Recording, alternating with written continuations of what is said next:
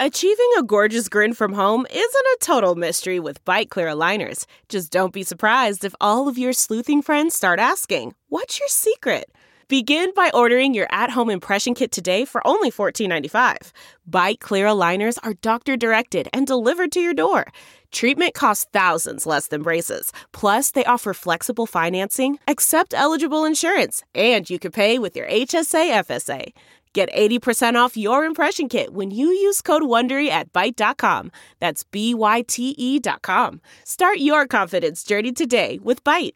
The Angie's List you know and trust is now Angie, and we're so much more than just a list. We still connect you with top local pros and show you ratings and reviews, but now we also let you compare upfront prices on hundreds of projects and book a service instantly. We can even handle the rest of your project from start to finish. So remember, Angie's List is now Angie, and we're here to get your job done right. Get started at Angie.com. That's ANGI, or download the app today. Welcome to episode 676 with my guest Michael Easter. My name's Paul Gilmartin, and yes, you're listening to the Mental Illness Happy Hour. This is a place for honesty about all the battles in our heads, from medically diagnosed conditions, past traumas, and sexual dysfunction to everyday compulsive negative thinking. And this show's not meant to be a substitute for professional mental counseling. I am not a therapist. Last week, I gave a paid shout out, to a listener who does photography, and I forgot to mention that her photography is beautiful.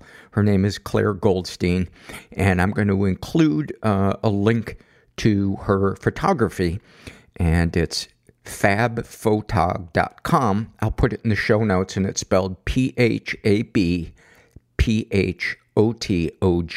That's fabphotog.com. So check her stuff out.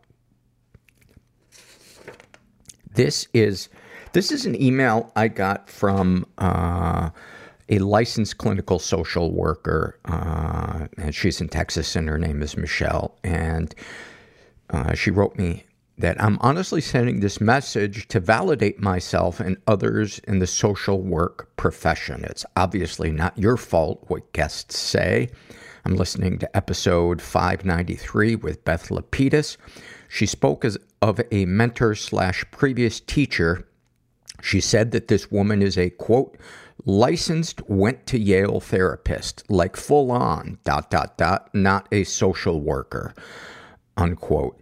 I just want to say that social workers who get fully licensed with the title licensed clinical social workers are real therapists.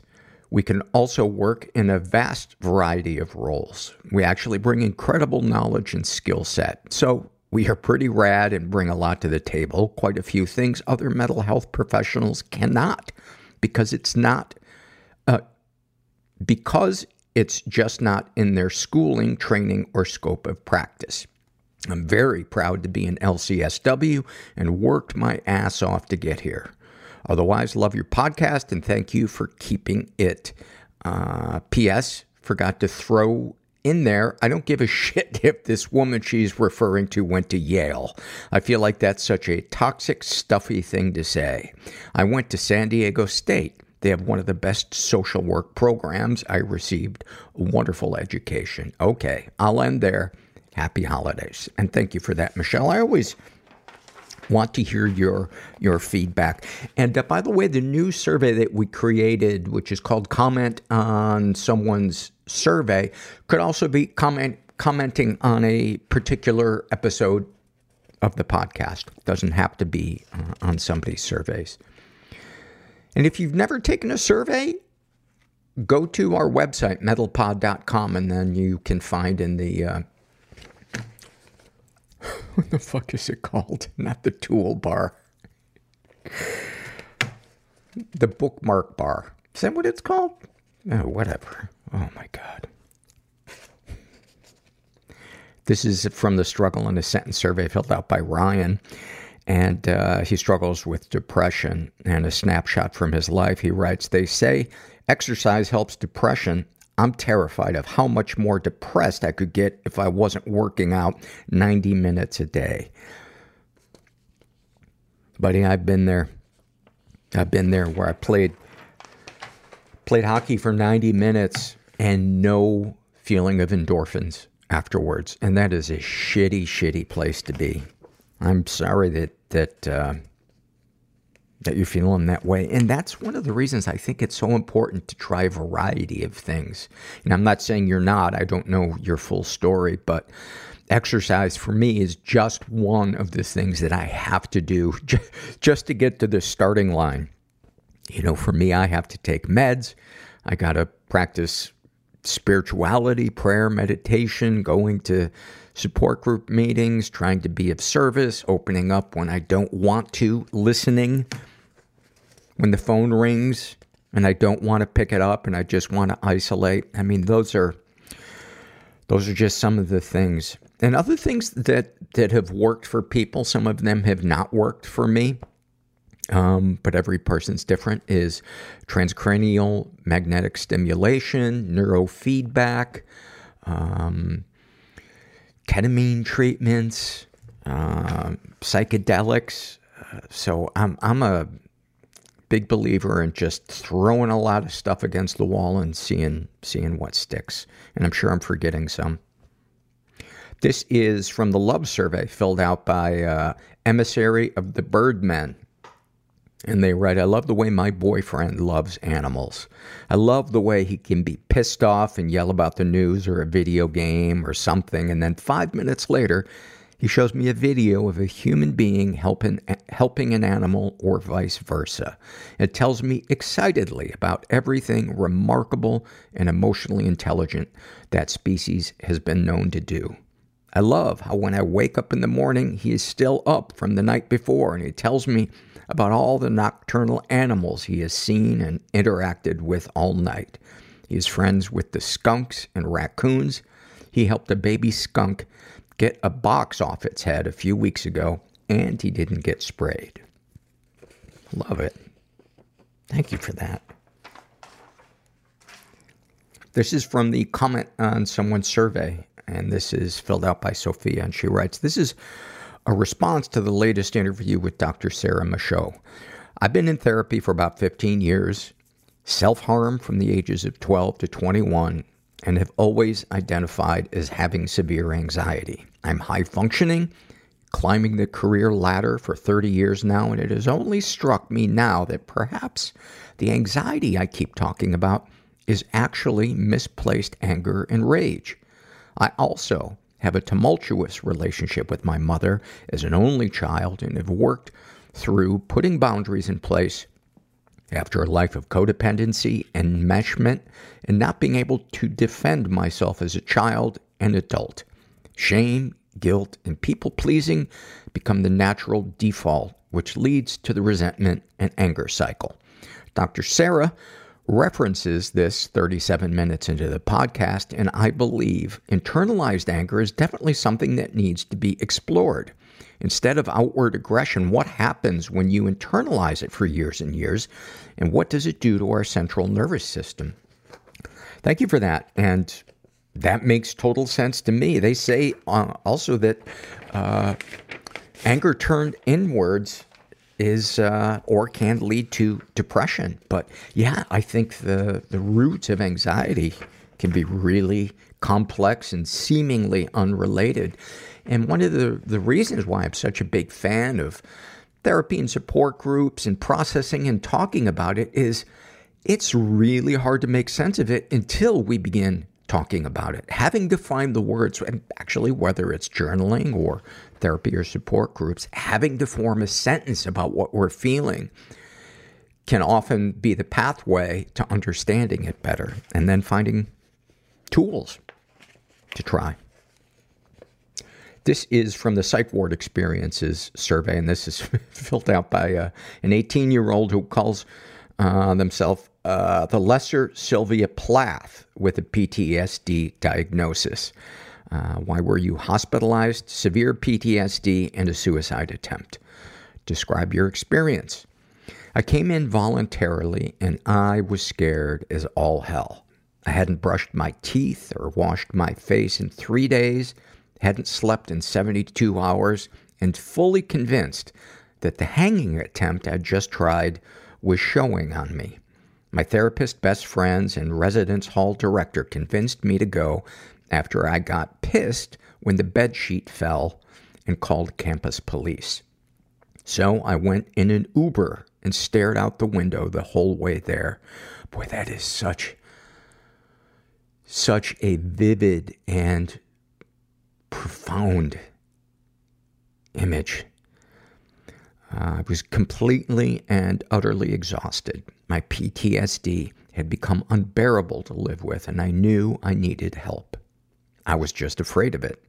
The paranoia, nightmares, flashbacks, constant panic attacks, and hypervigilance was something I couldn't handle anymore. The pain was rotting me from the inside out. I felt so weak and small, and once I was taken behind the doors, reading, quote, eloper's warning, unquote, was when I knew it was real. I'd never ever heard the word elopers used other than for running away and getting married, but I guess, yeah, elopers can also apply to people escaping, I guess. The worst part was the check-in process. I was afraid, shameful, guilty, and angry, and just wanted to die, and it showed. My therapist sat with me, qualifying answers I gave during the assessment.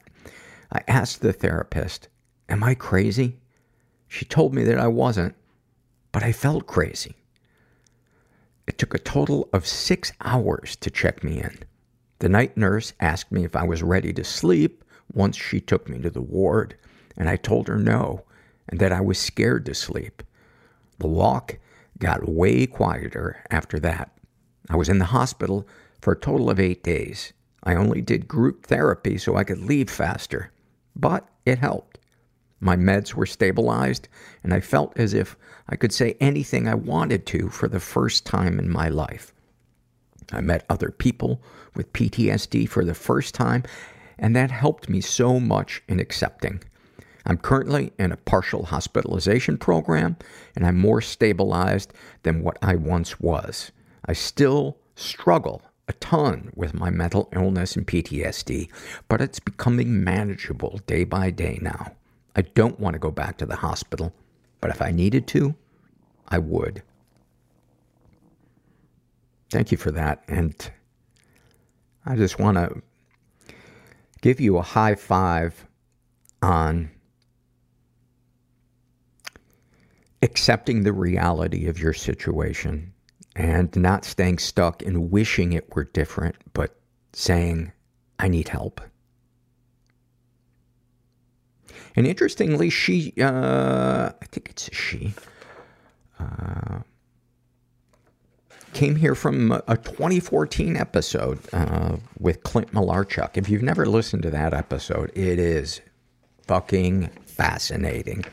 Clint was an NHL goalie who experienced a really traumatic injury while playing, and there's clips of it online because it happened in a broadcasted NHL game, but he took a skate to the neck and it opened his jugular vein and he almost died, and stuffed all of the trauma of that for years. Fascinating episode. We are going to take a quick break and see if we have any sponsors. This episode is sponsored by When Breath Becomes Air.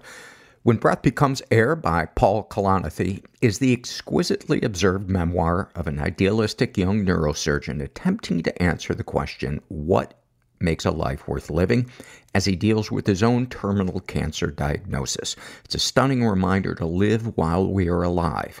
A must-read for anyone in medicine from a doctor-turned-patient. For healthcare workers, expand your view on patient care and the fragile beauty of our mortal lives through Kalanithi's unforgettable words. Some of the questions Kalanithi wrestles with in this book include, what makes life worth living in the face of death? What do you do when the future flattens out into a perpetual present? When the future is no longer a ladder towards your goals in life? What does it mean to have a child, to nurture a new life as another fades away? When Breath Becomes Air is a #1 New York Times bestseller, Pulitzer Prize finalist and named one of the best books of the year by the New York Times Book Review, People, NPR, The Washington Post, Slate, and more. When Breath Becomes Air is available wherever books are sold. Learn more at prh.com/breath. Delve into the shadows of the mind with Sleeping Dogs, a gripping murder mystery starring Academy Award winner Russell Crowe. Now available on digital. Crowe portrays an ex-homicide detective unraveling a brutal murder he can't recall. Uncovering secrets from his past, he learns a chilling truth. It's best to let sleeping dogs lie. Visit sleepingdogsmovie.com/Wondery to watch Sleeping Dogs, now on digital. That's sleepingdogsmovie.com/Wondery. And finally, this is an awfulsome moment filled out by a woman who calls herself Mere Muse. And I believe we've read surveys from her before. Share an awfulsome moment or two from your life. And she writes, my mom is developing dementia. Yesterday, we took her a Christmas present. It was some of her favorite chips from her hometown that we had shipped in. They were in a huge bag with tissue paper covering them. She opened the gift 3 times over the afternoon, each time forgetting she opened it, and each time delighted to see the bag of chips. My consciousness might be disintegrating. Heavy weighted blanket on my brain. Symptomatically. And I can't think straight. Things present themselves for a reason. And I can't see straight. I couldn't even drive. The first movie that I remember watching with him, post-traumatic stress, when I was like 5 years old, was Pulp Fiction. And moral injury. I would act out the scenes. Gonna go to hell. With my Barbies. The greatest source of our suffering, ordinary is where all the good stuff happens, is our unwillingness to experience and accept our emotions. It is very hard to heal in dark isolation. I developed compassion. It is in connection and community where that happens. The process was nearly unbearable. Like, I'm going to have to kill myself. We'll be right back after this.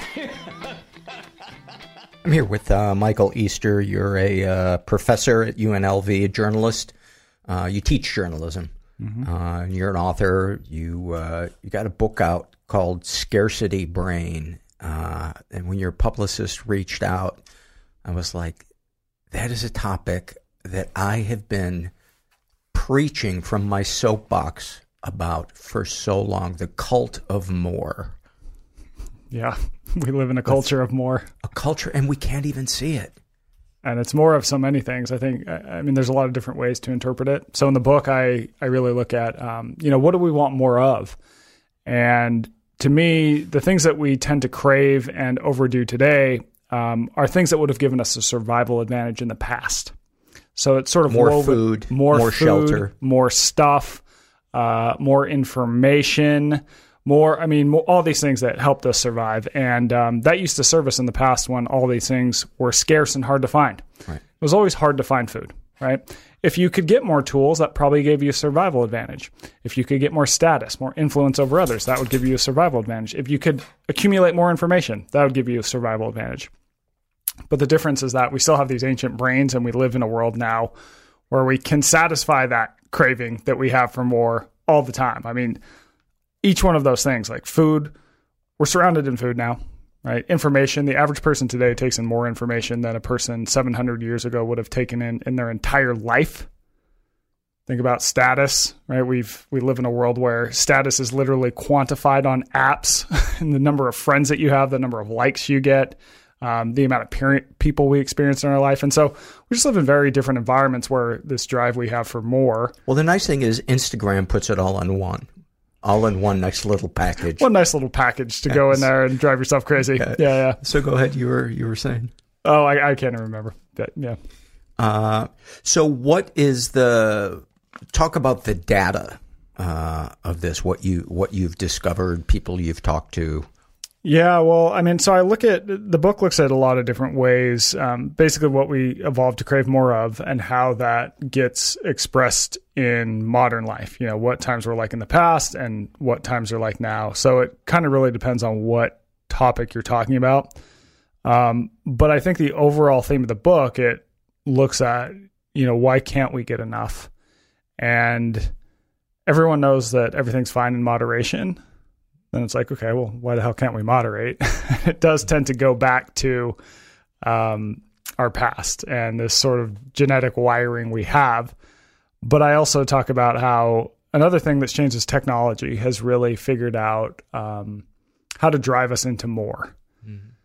Now, what got me thinking about this topic in the first place, which is probably relevant, is so March 2020, pandemic starts, and what do people do? Hoard. You go to the grocery store and it's like, it's on. Mm-hmm. I need all the toilet paper, all the hand sanitizer. Mm-hmm. Give me all the canned food. But after that initial like freak out where we all clamor for more, you tend to see that people adopt these other behaviors that sort of push them into more. So people gain a significant amount of weight. So people gained a lot of weight. You saw mindless purchasing spike. So people bought a ton of stuff. On and on. Screen time spiked. And I started thinking about, okay, how do sort of scarcity cues affect our behavior? And to go back to that original question of why can't we moderate? Why are we so bad at it? And one of the, I think, revelations of the book is this idea that I call the scarcity loop. It's this 3-part behavior loop that sort of pushes us to repeat these behaviors, quick behaviors that can be fun and rewarding in the short term, but detrimental in the long run.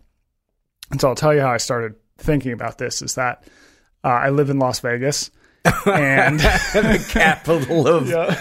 And that's it. No, I'm just kidding. So I live in Las Vegas. You obviously see a lot of weird things living in Vegas, like very strange things. But the strangest thing to me has always been the slot machines, because they're everywhere. They're the entire casino floors, 85% slot machines, but they're in the gas stations, they're in the grocery stores, they're in the airport, they're in just everywhere. Name it, right? And people play them all the time, around the clock. It's like, well, that doesn't make any damn sense because everyone knows the house always wins. So why do people do this? So that's the question. And through a series of, talk to this person, who tells me to talk to this person, who tells me to talk to this person, I end up at this casino on the edge of town, except it's fully working, it's brand new, but the public isn't welcome in the traditional sense that they are in a casino. So this is a casino laboratory where gambling companies and a bunch of tech companies have united to build a real working casino to study human behavior. And while I'm there, I meet with a guy who designs slot machines. And he explains, oh yeah, they work on this 3-part system that I call the scarcity loop. So it's got opportunity, 1, unpredictable rewards, 2, and then quick repeatability. So opportunity, you have an opportunity to get something of value. They'll enhance your life. In the case of slot machine, it's money, right? Mm-hmm. 2, unpredictable rewards. You know that you'll get that thing at some point, but you don't know when, and you don't know how valuable it's going to be. So with a slot machine, you play a game, you could lose your $1, you could win $3, you could win $3,000. It's a crazy range of outcomes. And then 3, quick repeatability, you can repeat the behavior immediately. Now, why I think this is important is that this system, it evolved naturally in the human brain. It used to help our ancestors find food. So this is why we are attracted to sort of random reward games still today. But then it gets put in slot machines in the 1980s. And when that happens, before this, people didn't really play slot machines. It gets put in slot machines in the 1980s with the digitization of slot machines, and slot machines take off. Their revenues increase tenfold. They start going from, being shoved into corners to taking up all of the casino floors, and people start playing them way more. Like even today. And they're some of the worst odds, correct? Or no? Oh, compared to table games, yeah. Right. They're some of the worst odds.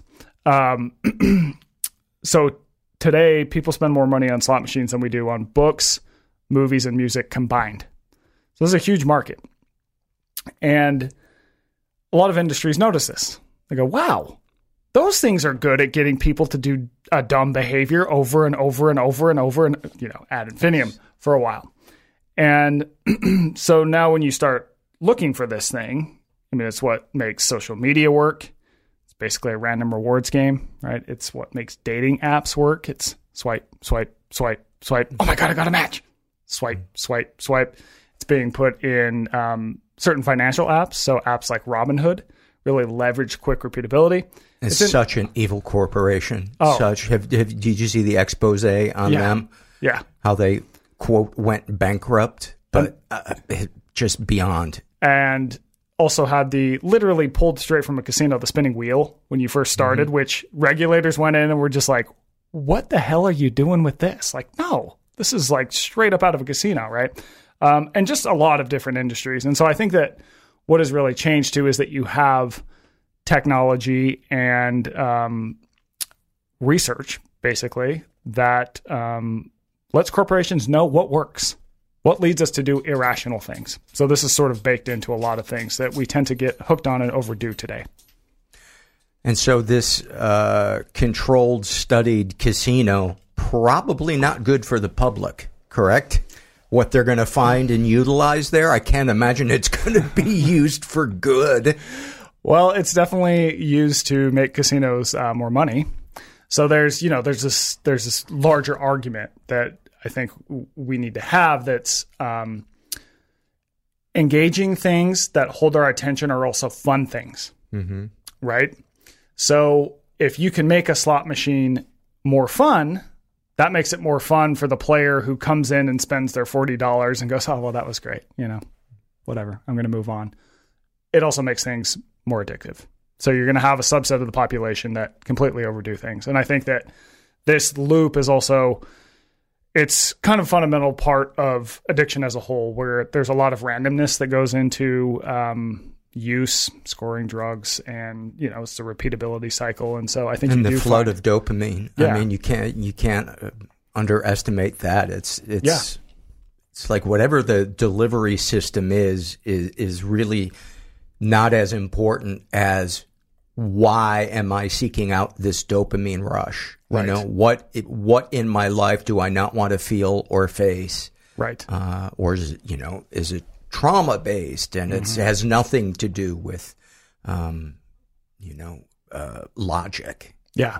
Yeah. And I do think that, people can get addicted to a lot of things. We tend to get more addicted to things that have an underlying level of unpredictability in them. And it works. It's not just humans. All animals get fixated on unpredictability.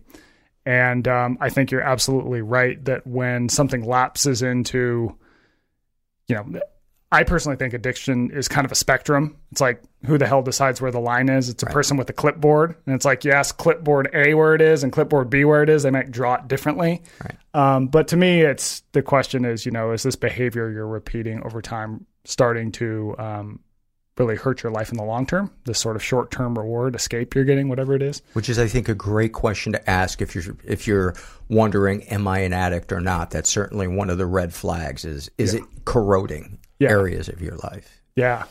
And I mean, I'm sure you've talked about this on the podcast, but it's like the DSM-5, they don't even use the word addiction, and it's substance use disorder. And there's 11 criteria. And you go down the list and it's like, okay, well, if you have, I can't remember the exact numbers. If you meet 1 to 4, you have a mild case. If you meet 5 to 7, you have a medium case. 7 or more, you have a extreme case or whatever it might be. And you can kind of plug and play a lot of stuff that you're like, man, this thing annoys me. I mean, you might have 2 with your habit with TikTok or whatever it is. And you're like, oh, wow, this actually makes you think, right? And then other behaviors, you might be totally off the rails and it's like an 8, so. It's interesting too that for many of us, unpredictability in our lives is terrifying. Yet in playing something where there are constraints, like a video game, the unpredictability is exciting because we know in a certain way what the limits of that are. The game is not going to explode and hurt us. A mugger isn't going to pop out of the top of the game and take our money, but we're participating and excited by not knowing what's going to happen. Yeah, it's predictably unpredictable, right? I mean, games to me are really, you're kind of taking on this set of pain in the ass obstacles just to have a set of pain in the ass obstacles, but in the end, exactly whether you've done the right or wrong thing. And it's this constrained thing that is away from your life. It's black and white. There's something soothing about black and white, I think. Totally. And in the book, since we're on this topic, I talk about how I talked to a researcher at University of Utah who's a philosopher of games. His name is T. Nguyen. And he thinks a lot about gamification and how it's put into behaviors that aren't separate and removed from our lives. So if you think about Clue, it's like if you and I play this game and you win, I'm not going to be actually mad, right? This is like this separate thing from life.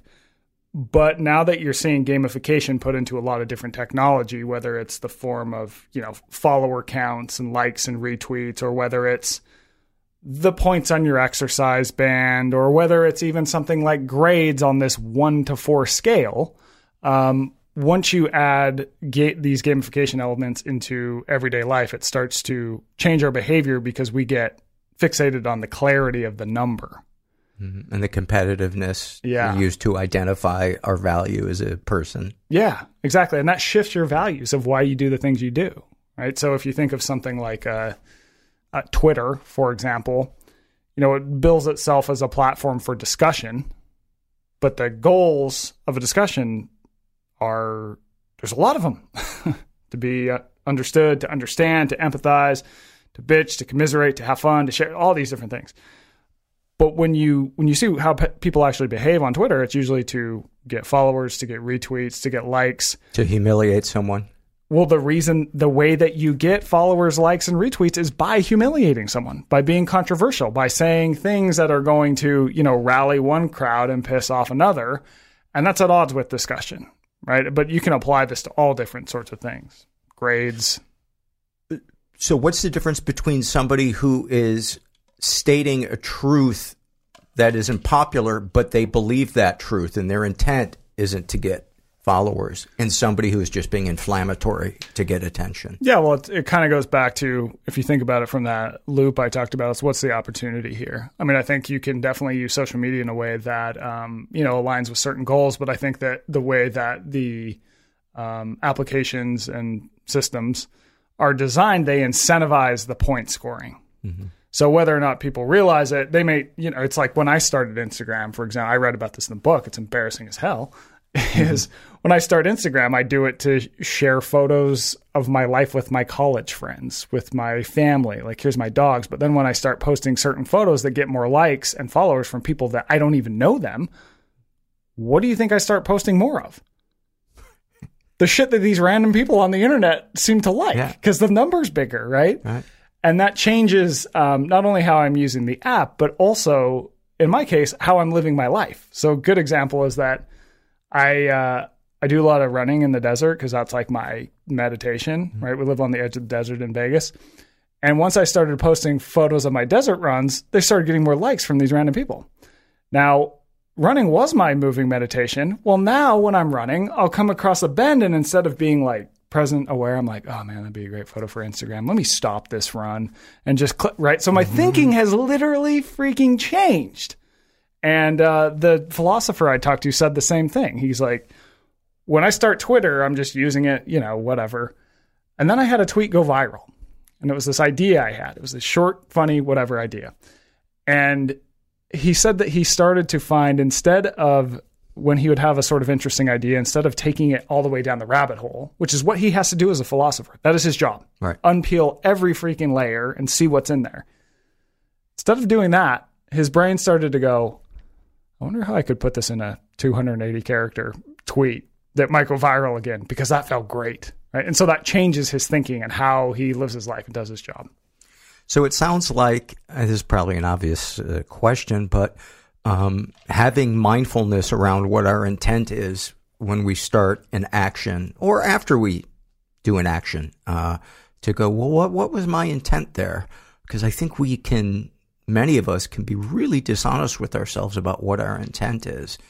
Maybe we lend somebody money and we're like, I want to help them, but maybe part of us wants to look good because we hope that they'll tell our group of friends that, somebody helped me out financially, or, whatever the reason is. But I think trying to be mindful of why we do things is such an important kind of first step. Mm-hmm. Let's talk about your life personally. What are some moments? You just shared one about the Instagram and the running.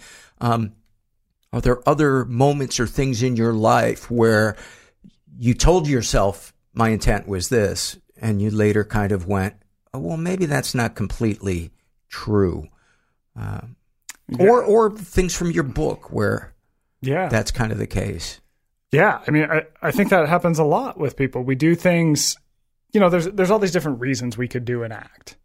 And I think, as much as we'd like to think everyone is all altruistic, I mean, I don't know if that's necessarily the case. And so there's, some philosophers I talk to in the process of reporting this book just go, yeah, I don't really care why people donate, just so long as they donate. Just like lean into the fact that you kind of want this little, altruistic boost or whatever. And maybe that's a good point. I mean, I don't really know. I mean, I'll say that I'll give you an example of something that where numbers have captivated sort of how I think and what I focus on is when you release a book, your publisher gets really obsessed with the first week sales and pre-orders. So you spend a lot of time thinking about that, and you can track it down to the freaking minute on these Amazon author pages. And so the question is, well, why the hell did you write the book? It's not to sell books, right? I wrote it to... You didn't, but I imagine a lot of people do. Yeah, a lot of people do. But you can get focused on that number. I write it to hopefully improve people's lives. Maybe you get a piece of information that you go, oh, wow, I'm going to use that. And then your life changes in a positive way. That is so much harder to measure, right? Than where does the book rank in the whatever scale? Right. That's so much clearer. But by focusing too much on that, you often forget, this is not why I wrote the book in the first place. And you can lose your eye. Your eye can go away from that ball. And it usually takes, someone sending you a message saying, hey, I read your book. I read it 2 times, and then I went and did this, and I lost X amount of pounds, or I stopped this behavior, or I had this conversation with a person in my life, and my life improved. And getting those is the best reminder. But if you don't get those messages, if people just keep that to themselves, then you kind of can focus on this stupid sales thing, which at a certain point you need to make a living. Right. But, it's a balance. So your book contains ways of gaining awareness around the scarcity brain and tips for how to manage it. Would manage be a correct verb? Yeah, I think so. So especially with the loop that I talked about, that scarcity loop, I think that just becoming aware of its ability to capture our attention and drive behaviors into places we maybe don't want it to, I think that's kind of the first step. It's I had a good friend, Trevor Cashy, who put it this way. He said, the dessert might be delicious, but once you find out that the secret ingredient is monkey brains, you don't really want to eat the dessert as much, right? Which is kind of how it is. And then the second part is that you can change or remove any of the 3 parts of the loop, and that will tend to reduce a behavior. For instance, we'll take unpredictable rewards, for example. One of the reasons that cell phones are so rewarding is because of the colors, because there's this array of colors. Simply changing your phone to grayscale reduces how... I didn't even know you could do that. You can do that, yeah. You can just type it in. If you can't find it on your phone, you can just Google it. And that will reduce phone screen time, because the phone all of a sudden becomes less inherently rewarding, because colors drive action, right? So an example, I pull up to an intersection and there's a big-ass red sign, right? Mm-hmm. That red tells me to stop. So colors drive action and drive behavior, and once you take those away, you tend to see behaviors and reduce. Different colors drive different actions, like red and yellow drive hunger, apparently, which is why McDonald's is that color. Yeah. You can take away the opportunity. So this is a simple trick that actually works, is if you have a food that you eat way too much of, just get it out of the damn house, right? Or if it's social media, it's asking, like we talked about, it's why am I using this in the first place? And can you change what that reason is and really keep your eye on the ball? And then with quick repeatability, for example, people suffer from shopping too much, a lot of people. And a lot of shopping sites sort of leverage the scarcity loop. I mean, it really is like this search for like, what's the item going to be that improves my life? What's the item going to be? Oh, there it is. Buy. Oh, that felt great. What's the next thing I can buy? Right. Even just putting boundaries, like I'm going to only buy things in person. That slows down the repeatability, because in general, the quicker a person can repeat a behavior, the more likely they will be to repeat the behavior. A good example is in the slot machines, when they removed the handles, that increased the rate of play twofold, because it's just the act of having to pull the handle, having to let it come back up, it slowed things down. So they now have spin buttons. That might be the most depressing thing I've heard in the 12 years of doing this podcast. Yeah. People will behave. So another crazy, and here's even more depressing since we're going down that hole. When you look at problem gamblers, people who are full blown have an issue with it, a lot of them get upset if they win a jackpot. What? A lot of them don't want to win jackpots because the point for them is not to win money. It's to play. It's to play the game. It's just they would rather have this long, slow, steady, just like be in the zone. And when you win over $1,000, the machine locks itself up because you have to pay taxes on that. The thing comes on, and then the casino floor guy comes and goes, okay, fill out this tax form. And it slows down the experience and takes them out of that experience. That's some crazy stuff. That is. I have a hard time believing that. No, it's reported. Yeah. Wow. I can't recall ever being upset winning a jackpot. Well, it's because you don't have a gambling problem. Yeah. Oh, so you're talking about people with a gambling addiction. Gambling addiction. I'm not talking about everyday people. Yeah. Right. Yeah, and I think it's pretty obvious people that have a serious gambling problem. It's not about the winning. It's not about the winning. It's about the immersive experience and I think the adrenaline of the unpredictability. Yeah. What else, people reading your book, what else can they take away from it? Obviously, we don't want you to give your entire book away. I would say relevant to this podcast, there's a chapter on addiction. So to report that, I went to Iraq. Iraq is interesting because there wasn't that much addiction before the U.S. invasion, simply because Saddam ruled with an iron fist, more or less.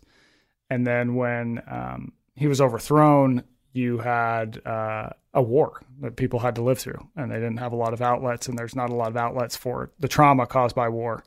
And then in, I think it was 2017, Syria fell and basically became a narco state. And now most of their economy revolves around producing a drug called Captagon. And it's sort of like this low-grade methamphetamine. I mean, the entire country, that's their main export now, is this illegal Captagon. I've never even heard of it. Yeah, they find billions and billions of pills. There's billions of pills moving around the Middle East. It's most popular in the Middle East. And so you kind of have these three things where you have a population who's in pain. They don't have a lot of outlets for that pain, productive ways to manage that pain. And then you have a substance that can quickly solve that pain that kind of comes in all at once. And to me, that's kind of the story of addiction, even though there's a lot of different theories around it. But I think those are kind of the three things that you need. And obviously genetics factor in and all these different things factor in. But I think that's kind of the main driver. Yeah, it seems like a situation where you can go, yeah, these are the commonalities in a lot of addiction. You know, I'm sure there are people who are addicts who didn't have traumatic experiences in childhood. I've met many of them, but most of the people that I know that suffer from addiction, there's some type of childhood trauma or neglect or some kind of hole in their soul that drugs distract from. Yeah. And so I've been sober for 9 years. Oh, kudos. And yeah, it's a good 9 years. For me, I didn't have a traumatic childhood. I had, some people have theorized that addiction is a lack of connection. I felt plenty connected. I had a lot of friends. For me, it was very much that I'm drawn to extreme experiences. And I had pretty boring job. I was living in a town that was pretty boring. And for me, drinking just, was like, well, this is I can have a new, intense, extreme experience in an easy way through alcohol. And having to sort of uncover that, and it's taken me a while to realize, oh, that's why you drank. It's like, oh, no wonder now when you need to report a section on addiction, you go to Iraq and not like Ohio, right? Having to sort of understand that, but then find a more productive way to deal with that need for like extremes, I think it's been kind of a journey, Yeah. When you go on runs, how long do you go for? I'll go for like 10 miles or so. Yeah, that's pretty far. Not that I'm saying, oh, that's addictive at all. Yeah. Our friend, we were talking about, goes on 100-mile runs. I've done some I think exercise help. I always was active, but I would say my exercise definitely ramped up in intensity and duration. Right. After I got sober, and having to spending more time outside. Doing things that I think have some of that level of extremes and unpredictability embedded in them, but in a way that, won't lead me to wake up and go, where's my car? So I think that's a better way to scratch that itch. Yeah. Yeah. Anything else you want to share before we wrap up? Just to plug the book again, it's called Scarcity Brain. Yeah. No, I write about all kinds of topics related to health and psychology, and I have a newsletter that goes out once 3 times a week. And you can find some of my stuff there. And the book's called Scarcity Brain. And where can people find you on social media? Where can people obsessively scroll your stuff on social media? Obsessively scroll it and go look at those run photos that I regret, but I can't stop posting. I thank you for your honesty about that. A lot of times we get authors on here who kind of seem to, don't have any issues they're struggling with. They got it all figured out and they're writing their book from the top of the mountain. But nice to have you in the valley with us. Well, everyone's in the valley, whether or not you say so or not. So there is a chapter, and we're closing, but there's a chapter in the book about how we evolved to crave status. And what was a fun, fascinating takeaway for me is the research on status lagged so far behind all the other research. And the reason for that is because the worst thing that you can do for your status is telling others that you care about your status, your rank in society. So you had all these researchers who go, well, if I start studying that implies that I think that this is important, which means that I'm admitting that I care about my status. It wasn't until the 1990s when a researcher came in and goes, actually, I think that we can look at this in a way about, I think it was over diversity issues or something like that. And that seemed like that was like, oh, this is the acceptable way to start studying this. And that set off the research as a whole. So looking cool can be measured. Yes. Wow. Who knew? And did you say where we can find you on social media? Michael_Easter. Okay. We'll put the links to all your stuff in the show notes for the episode.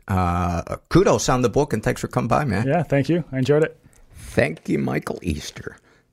We are going to take a quick break and see if we have any sponsors. CarMax is putting peace of mind back in car shopping by putting you in the driver's seat to find a ride that's right for you. Because at CarMax, we believe you shouldn't just settle for a car. You should love your car. That's why every car we sell is CarMax certified quality, so you can be sure with upfront pricing that's the same for every customer. So don't settle. Find love at first drive and start shopping now at CarMax.com. CarMax, the way car buying should be. That's not just the sound of that first sip of Morning Joe. It's the sound of someone shopping for a car on Carvana from the comfort of home. That's a good blend. It's time to take it easy, like answering some easy questions to get pre-qualified for a car in minutes. Talk about starting the morning right. Just like customizing your terms so your car fits your budget. Visit Carvana.com or download the app to experience car shopping the way it should be. Convenient, comfortable. Ah. This is from the Fears survey filled out by a woman who calls herself Lego My Mego. And share something you fear. And she writes, I fear I will never be able to trust anyone with my daughter. I'm terrified my fear of losing control will destroy my relationship with her father and his family. I also think it could, I don't know if destroy is the right word, but it could really negatively impact your daughter. I don't know why I pronounce the word daughter, your daughter. Overly protective helicoptering. If you've never listened to the episode with Fred Stoller, listen to that one. He talks about growing up with a mother who was just filled with fear and, terrified every time he walked out the front door. Continuing, I need to know every detail of when I'm not with her. She's 14 months and I've yet to let my mother-in-law watch her. If I'm not with her, all I can think about is all the awful things that could happen to her. The hardest part is my mother-in-law is always bringing up wanting to watch her while we go out or keep her overnight, and the thoughts of it literally make me sick. I've been accused of trying to keep her from people, and it's already causing issues with my husband. I feel like I just need more time. Am I the crazy one here? I don't like the word crazy in relation to that. A better way that I would phrase it is, do I have a part in this? And I would say from the information that you've shared here is that it sounds like yes, you definitely do. I mean, if there were signs, that could be verified by other people that there was abuse going on with the mother-in-law, or the mother-in-law had a history of being abusive, I think that might be a different situation, but you don't mention it here. So I really think that it would be good for your relationship with everybody, your daughter, your husband, your mother-in-law, that you begin talking to a mental health professional.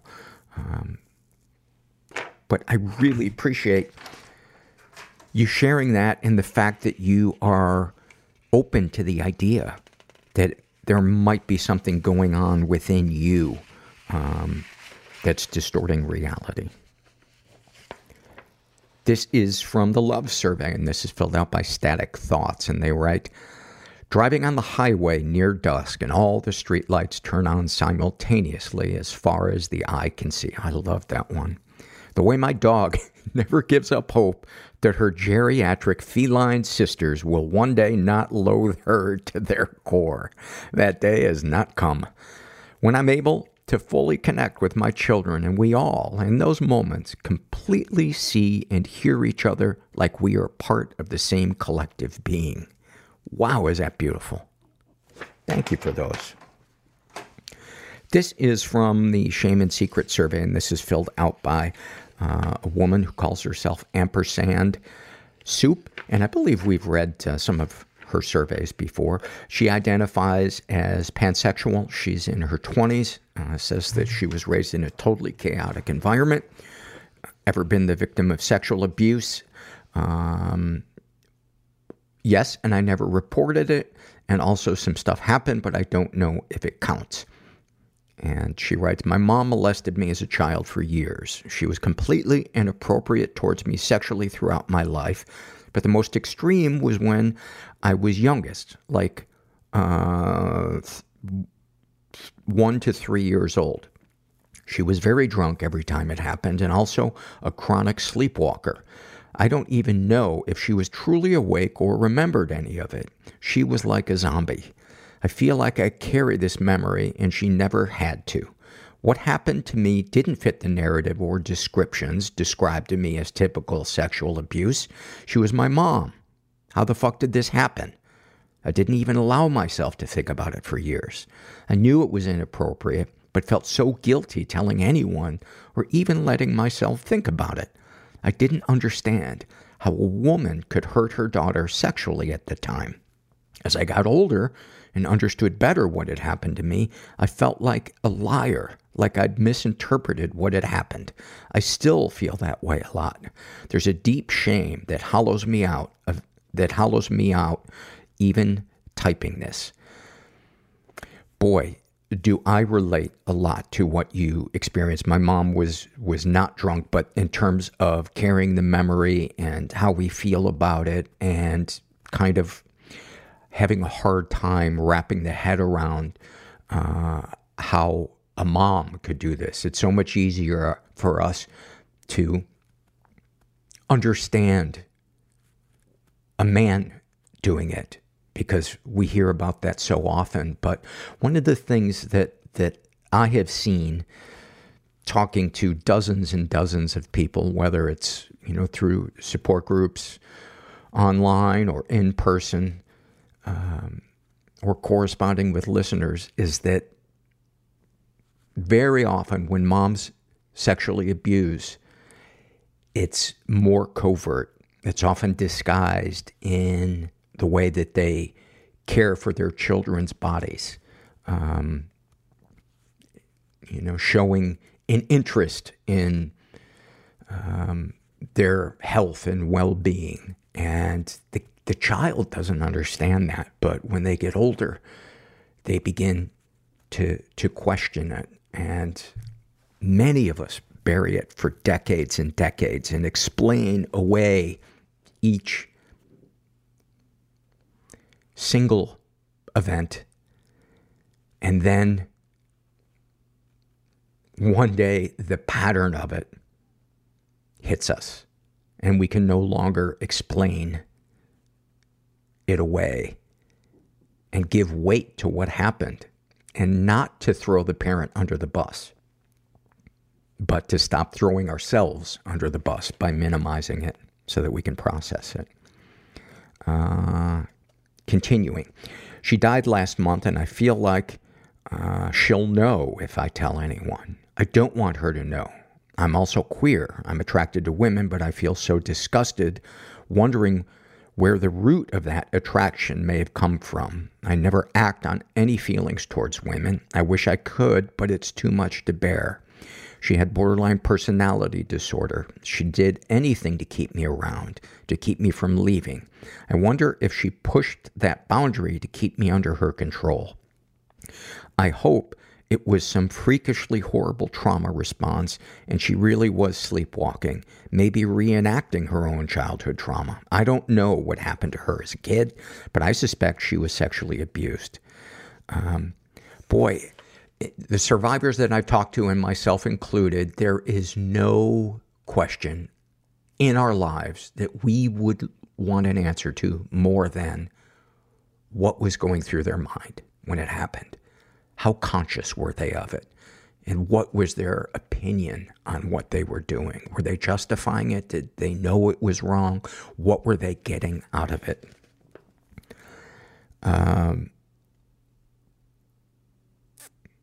It's over now and she's gone. I told my therapist about all of this when I was 15. I've been getting treatment for PTSD. I still panic waking up thinking she's in my bed. I've never told anyone else. I've been with my boyfriend for over 2 years and I feel like I waited too long to say anything. I wake up screaming with night terrors and I can't even tell him what they're about. By the way, if you are interested in a support group, people who have experienced childhood or adolescent sexual violations by a mother or a female caregiver, shoot me an email at mentalpod@gmail.com and I can connect you if you're interested. She's been physically abused and emotionally abused. My mom tried strangling me 3 separate times. She pinned me against the wall and wrapped her hands around my neck until I managed to get away. I'm stronger than her, so I always managed to break away before losing consciousness. Wow.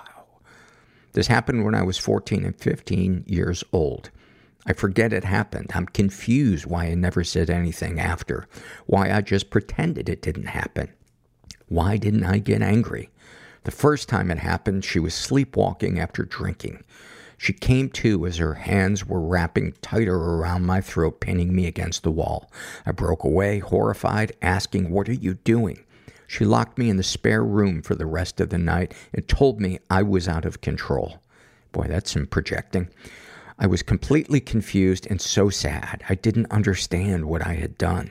The next 2 times, she was awake but drunk. I broke away both times, and she was arrested the 3rd time. My dad saw it happen, but told the police it didn't when they asked the next morning. I remember the pure fear I felt as I looked her in the eyes with her hands around my neck. It was violating, and it hurt my feelings most. After each instance, I just pretended it didn't happen. I would not think about it again until much later. Any positive experiences with the abuser? Yes, and that's in caps. My mom was my abuser, and just being my mom really tacked on some extra weight. She would shower me with extreme love and affection and gifts. She was loving and wanted to be a good mom, but she was so sick. She never got help for her BPD. She was obsessed with me in a way that really hurt me. And I think this is such a good example of the fact that there can be a huge continuum of the healthiness of attention. So often, I think we look back and say, but my parent paid so much attention to me, but what was the quality of that attention? Was it invasive, boundaryless?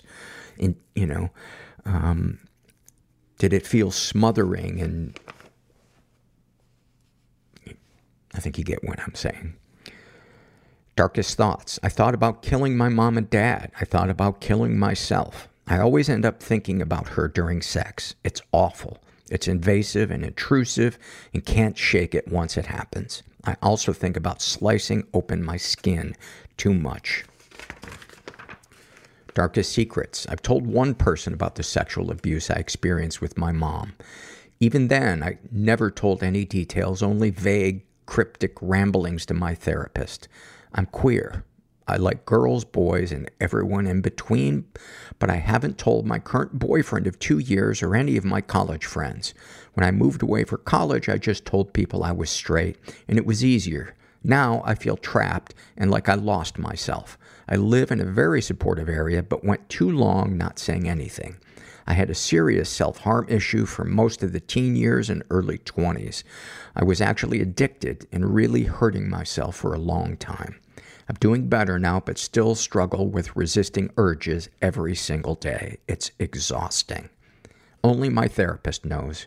I'm sure other people have inferred from scars, but I never address them. I feel so bad not telling my partner, but also don't know what to say.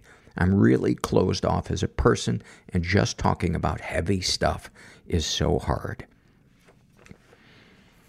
I wonder, and I don't know, I'm not a therapist, but I wonder if you're listening,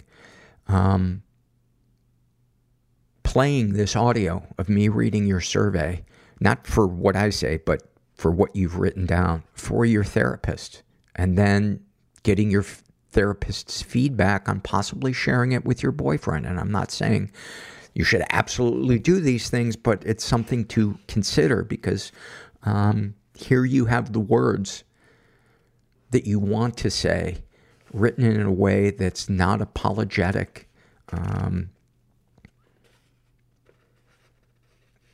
and filtered. Sexual fantasies most powerful to you. And I'm not saying also that you have to or should share everything in this survey. Lesbian fantasies are my default. I am much more attracted to women than men. Sex with men is fine, and I usually have a great time, but nothing like the thought of girls. It makes me feel a little helpless being in a relationship with a man. I feel like a fraud, like I'm ignoring myself. I want to tell more people I'm not straight, but it's scary and heavy. Boy, I really hope you can get to the place where you can share that and claim your authenticity. What, if anything, would you like to say to someone you haven't been able to? I tell my boyfriend about my sexuality. I haven't told him, and we've been dating for over 2 years. We live together. I feel like at this point I'm just lying to him, but also waited too long. I'll tell him I'm working on it. Good for you. What, if anything, do you wish for? I wish for health. I've been struggling with my health lately, and it's sucking the life out of me, and I'm so broke. Also, money. I need money. I just want to be rich. Have you shared these things with others? I've told my best friend, but it was when we were in high school. After I moved away for college, I stopped telling people. It was freeing and felt great, but I also felt like I had to hold up a certain image, like I had to be the gay friend. How do you feel after writing these things down? It feels freeing, but also a reminder that I gotta tell people these things. It's just ridiculous not to. Anything you'd like to share with someone who shares your thoughts or experiences? It's not that big of a deal. Thank you for that. I appreciate it. This is an email that I got from Mrs. Sandra Hasib, and she writes, Dear Apple beneficiary, as part of our end-of-year reward program, I've been mandated by the Apple Board of Directors to inform you that you have been chosen as one of the 3 lucky beneficiary in this Apple end-of-year reward. You have been rewarded with the latest iPhone 14 Pro Max and a check worth $750,000 US. This year's program was designed to show appreciation to our numerous customers all over the world. To receive your package, you are hereby required to contact the claims agent / representative whose details are given below. And it's a guy named Dr. David Smith that I am to contact. Well, I was really torn about what to do. So I talked to a lawyer, I talked to Interpol, and the person who paints on my eyebrows. And I got different answers from each person. One person said that you should definitely trust David Smith because he's a doctor. And they also informed me that my interpretation of the word mandated was not actually its definition. I had always thought mandated means that you were ordered to do something by a man that you dated, and apparently that is not the case. Somebody else said that you should definitely not get the Pro Max, because even though the $750,000 is tempting, that the Pro Max is and this is in their words, a hot can of garbage, and it should come with a fishbone poking out of it. And then the third person said there's a huge plus to this, and that is if you take this iPhone Pro Max, it is a great way to support child labor.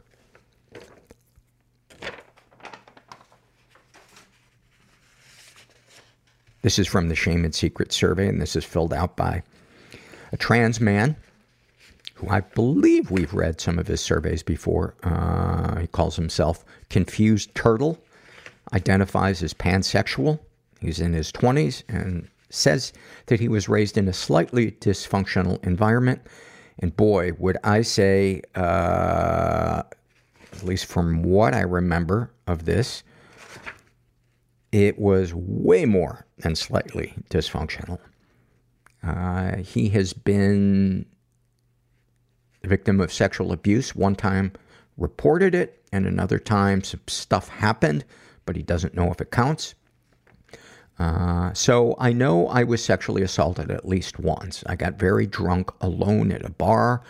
In parentheses, my friend had left for the night. And the next thing I remember, I woke up on the side of the road pantsless. I was very disoriented and couldn't figure out where I was. In my disoriented state, I flagged down a passing van for help. I got in the van and asked the driver to take me to the gas station that I saw up the road. He proceeded to tell me I owed him for the ride and put his hand on my genitals. Wow. Back-to-back assaults. How does that not affect your view of humanity? I froze in fear and began crying. The details following are fuzzy, but I ended up being able to get out of the van and go to the gas station. Cops were called and I was taken to the hospital for a rape kit. The cops were largely unfriendly and wanted to Baker Act me, but the nurses were good and could see that I was, in fact, in my right mind and not making up stories. Nothing ever came from the rape kit that I know of, and when I called the police station for updates, they, quote, magically, unquote, didn't have a record of me at all. Thanks for the help, guys. So I don't know what happened or why I was pantsless, but I can imagine it wasn't because I thought I was streaking at 2 a.m. was a fun idea. He is not sure if he has been emotionally or physically abused, and I would say definitely. Because he writes, my mother is a very intense person. She has always been. She has untreated and diagnosed ADHD and possibly OCD, but has been on and off medication for a while. Growing up, my earliest memory of her was her deep cleaning the tile in my childhood home with a toothbrush. I was still a toddler, but I wanted to help her out, so I walked over to her. She proceeded to yell at me for interrupting her, so I cried. She's never been really good with emotions, so whenever I had strong feelings, it would pretty much always end up in a screaming match. She wanted to homeschool me, and that led to many more screaming matches because I learned differently than she did, and we never saw eye to eye on lessons. It's worth noting, too, that a big motivator for her homeschooling me was because she was deeply religious at the time and didn't want outside influence on me. It's interesting, too, by the way, that this survey happened to be almost back-to-back with the one that I read about the woman asking, am I crazy, for wanting to protect my daughter. There were times where she got so angry with me for my frustrations that she would physically assault me. She pinned me up against a wall and screamed in my face. Eventually, as I got to my high school years, we mutually agreed that I would move to an online learning platform and teach myself, which I had pretty much been doing anyway, since I would rather teach myself than get in another fight. Eventually, I developed bipolar disorder and had a suicide attempt that the hospital reported to my parents. That ensued a lot of terrible things. My mother decided that I clearly tried to kill myself because of her and would sit me down and drill me with questions that I was not comfortable answering. I was also fairly deep into self-harm. So at 18 years old, my mother decided to do, quote, body checks, unquote, and would make me strip down nearly naked in front of her. She would routinely use this opportunity to comment on my butt and how nice it was, and nice is in quotes. They also took the liberty of removing my door, so I had no privacy. I was financially unable to leave, but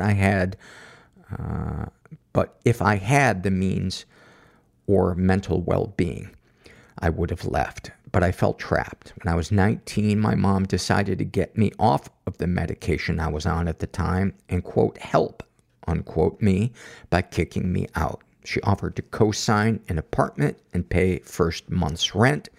Then I was on my own. I tried to make it work, but I lapsed deeper into the bipolar swings and self-harm. I did eventually get help, mostly on my own accord. At 24. I think my parents aren't bad people, but I think they both have serious issues they are not dealing with. Any positive experiences with abuser? Oh yeah, my folks would take us on trips, and at times they are very nice and helpful. They've bailed me out of situations financially in the past, in the parentheses, and currently, since I lost my job, which are objectively good things. It's just they also like to put a lot of red tape around their good deeds to kind of string along the deal. Yeah, that definitely complicates it. Darkest thoughts. I have a loving boyfriend and a wonderful little cat child. I'm stable and I'm doing the best I have been in years. But even though I am happy, I fantasize about suicide often. I don't really feel as though I'd act on it at this point, but it's my go-to fantasy when life gets rough. Darkest secrets. During my bouts of mania and depression, I've said pretty horrific things to past friends that cost me their friendship. I really wasn't in my right mind at the time, and I don't even fully remember what I said, but knowing that I so deeply hurt people who cared about me is not a great thing to live with. Sexual fantasies most powerful to you? Being objectified. I was objectified a lot when I was growing up, and in parentheses, probably due to growing up female in the church. End of parentheses. What, if anything, would you like to say to someone you haven't been able to? I'd love to tell my mom exactly what she did to hurt me, but I know she would deny it, and her denial would hurt me more. What, if anything, do you wish for? I wish I was able to be completely financially independent from my parents. I have a very steady job.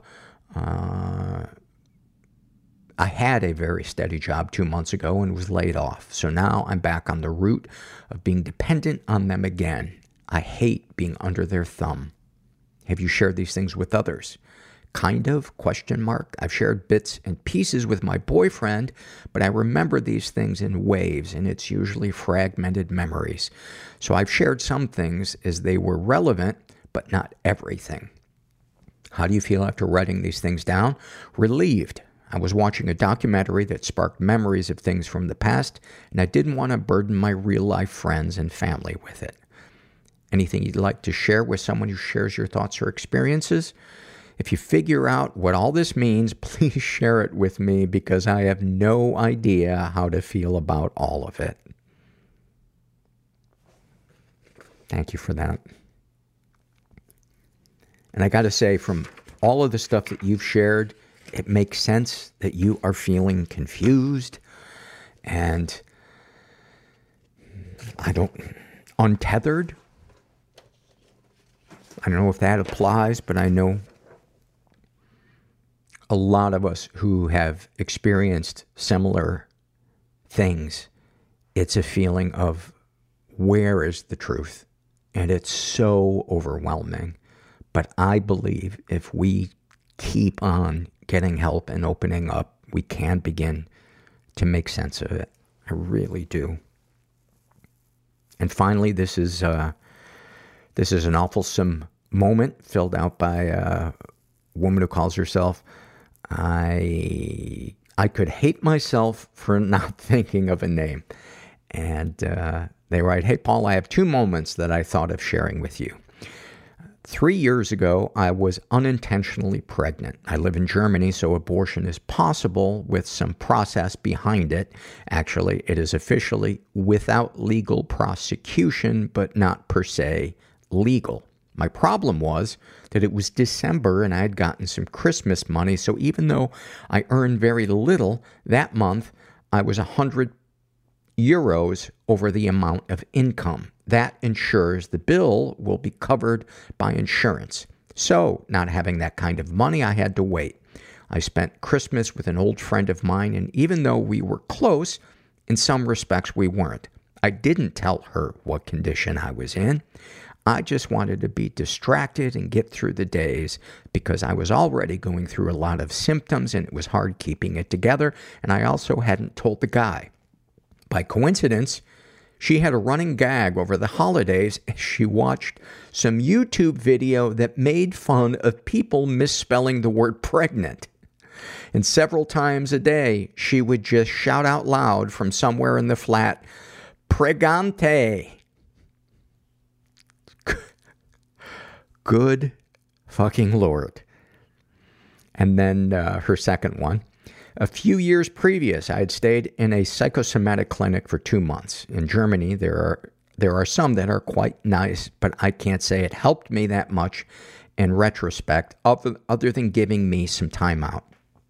And having a not-so-ideal relationship with my mother, i.e. parentification. I suggested to her also to give it a go. Maybe it would help her. So sometime later, she actually went. It was close to the Alps, kind of rural and remote. I told her that there was a small cafe in an old farmhouse some villages over with an eccentric elderly man that lived there with his parrot and some other exotic animals, serving really good apple strudel and coffee. I used to go there with other patients on the weekends, so I thought she might enjoy it too. Jump forward in the story. My mother left my father after 30 years of marriage for the man with the parrot.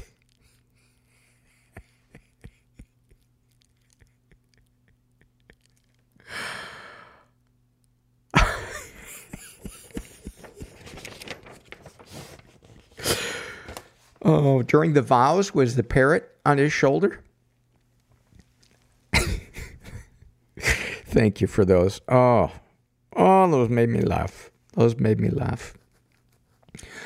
I'm going to end the show with a little bit of my music. I hope you enjoy it. And if you're out there and you're feeling stuck, just never forget that you are not alone.